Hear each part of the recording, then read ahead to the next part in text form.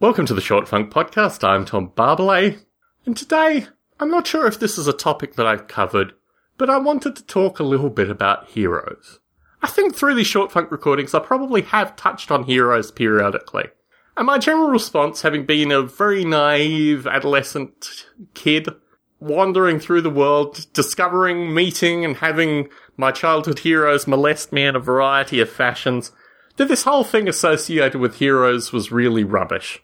Periodically through my meanderings on this planet, I have found people who have been worthy of friends. Long-term, sometimes short-term friends.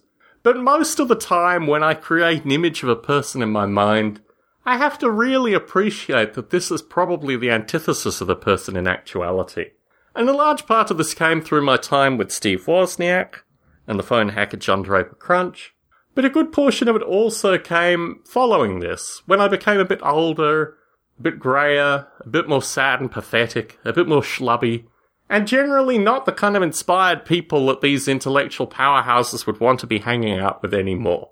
In fact, becoming mediocre in my later life, as I have to reflect on the fact that heroes are actually not where it's at. It's observing everyday things with a slight aspect of comedic humour that makes life worth living.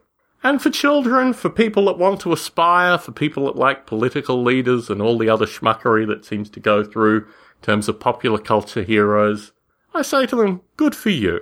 For me, a certain degree of nihilism, but a good chuckle through the process. I think life's a lot simpler without heroes.